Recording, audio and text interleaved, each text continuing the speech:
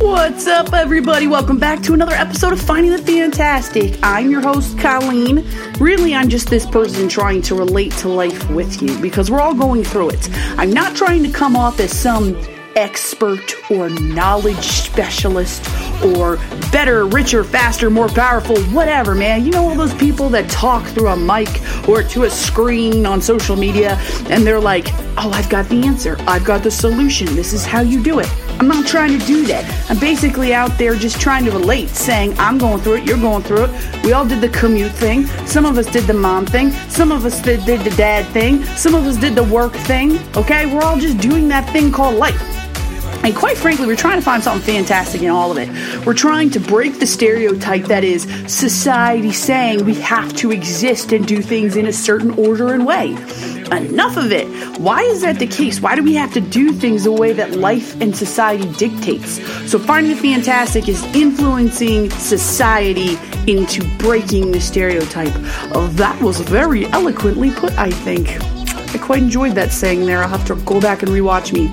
Anyways, for real, today, can we talk about how people think differently? Like, in nature, people think differently. There is no possible way that all of us humans think the exact same way, right? Like, we all think differently. Then why does society require us all to think the same? I think diversity in the way we think is incredibly important. I mean, it could just be because I got learning disabilities. Your girl got the learning disabilities, and I'm like, let's think with this brain in this way. But for real, if we allow everybody to think differently and have opinions differently, do you know how much more we could impact society? But no, we're too busy trying to say, well, you are doing it wrong. You are doing it wrong, and pointing the finger at who's doing this right, who's doing this wrong.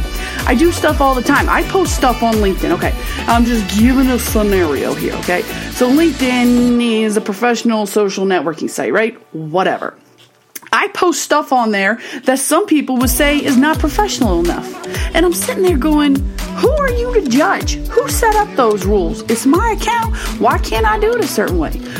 I don't understand when people put rules and regulations on things. It really, really bothers me. My whole GarageBand's about to crash that I'm recording this podcast on. No, I think it still went. I think it's still going. Anyways, why do people put rules? Oh, people say you have to podcast a certain way. Oh my gosh, I encountered this one guy. So I've been podcasting for March will be a year. Oh my God, it's a year. Happy birthday, me and the podcast. He said 1 year. This is a 1 year official podcast. I've been podcasting for a year, right? And a couple weeks ago, this chick started asking me about podcasting and asking different things. Well, there's this dude there who was starting his own podcast. He was starting it up. Instead of letting me answer, or he let me answer, first he had to answer before me. And I was like, whatever, man, just go ahead, float your own boat. But then when I answered how I think podcasting, how I do podcasting, different advice I was giving, he told me I was completely wrong. Oh, you can't do it that way. Or you have to edit it this way. You can't do it that way. That's not the right way to do it. And I'm like, I'm sorry, who made you the podcast king? Who said you were the ones who set all the rules and I had to follow them? I'm a bit of a rebel anyways. I don't want to follow your rules. I mean, I just don't understand that. People are so busy out there trying to be this expert in their career, expert in life. Can we not be an expert? Aren't you guys tired? Aren't you tired of always trying to be number one, A+ on the machine, the best one out there? I know I get tired. I don't try to come off like some kind of expert because I'm not. I'm just trying to do this thing called life. I'm just trying to survive it. I'm trying to find ways. I think the one thing, let's bring it back together and focus, Colleen, here. So for me, I do struggle with wanting to prove myself and be better and better and better. And I get caught up into that stereotype. But I think if I stop and I breathe and I look back on it, it's more important for me to find ways to self-express than it is to be the best and the most popular. If I go into a room and I am not the best whatever, but I am the most self-expressed of who I am and comfortable, then I'm like, I win. Winner, winner, chicken dinner for me. And I don't think enough of us do that. Enough of us are so busy in trying to be the best out of a normality of regular people that we forget that you are literally the best you.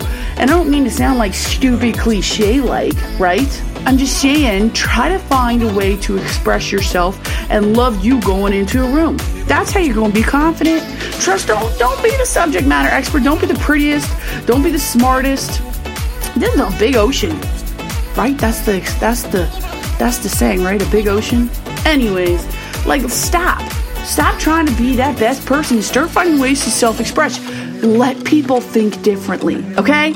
I have learning disabilities, and it took me for a long time to realize how awesome it was that I had learning disabilities, because I literally think completely differently.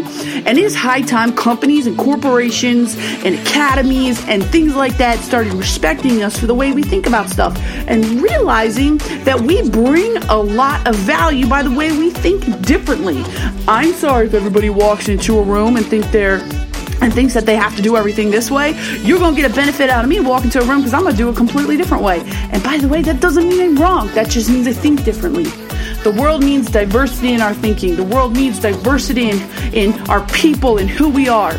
But we got to appreciate ourselves first in our own diversity.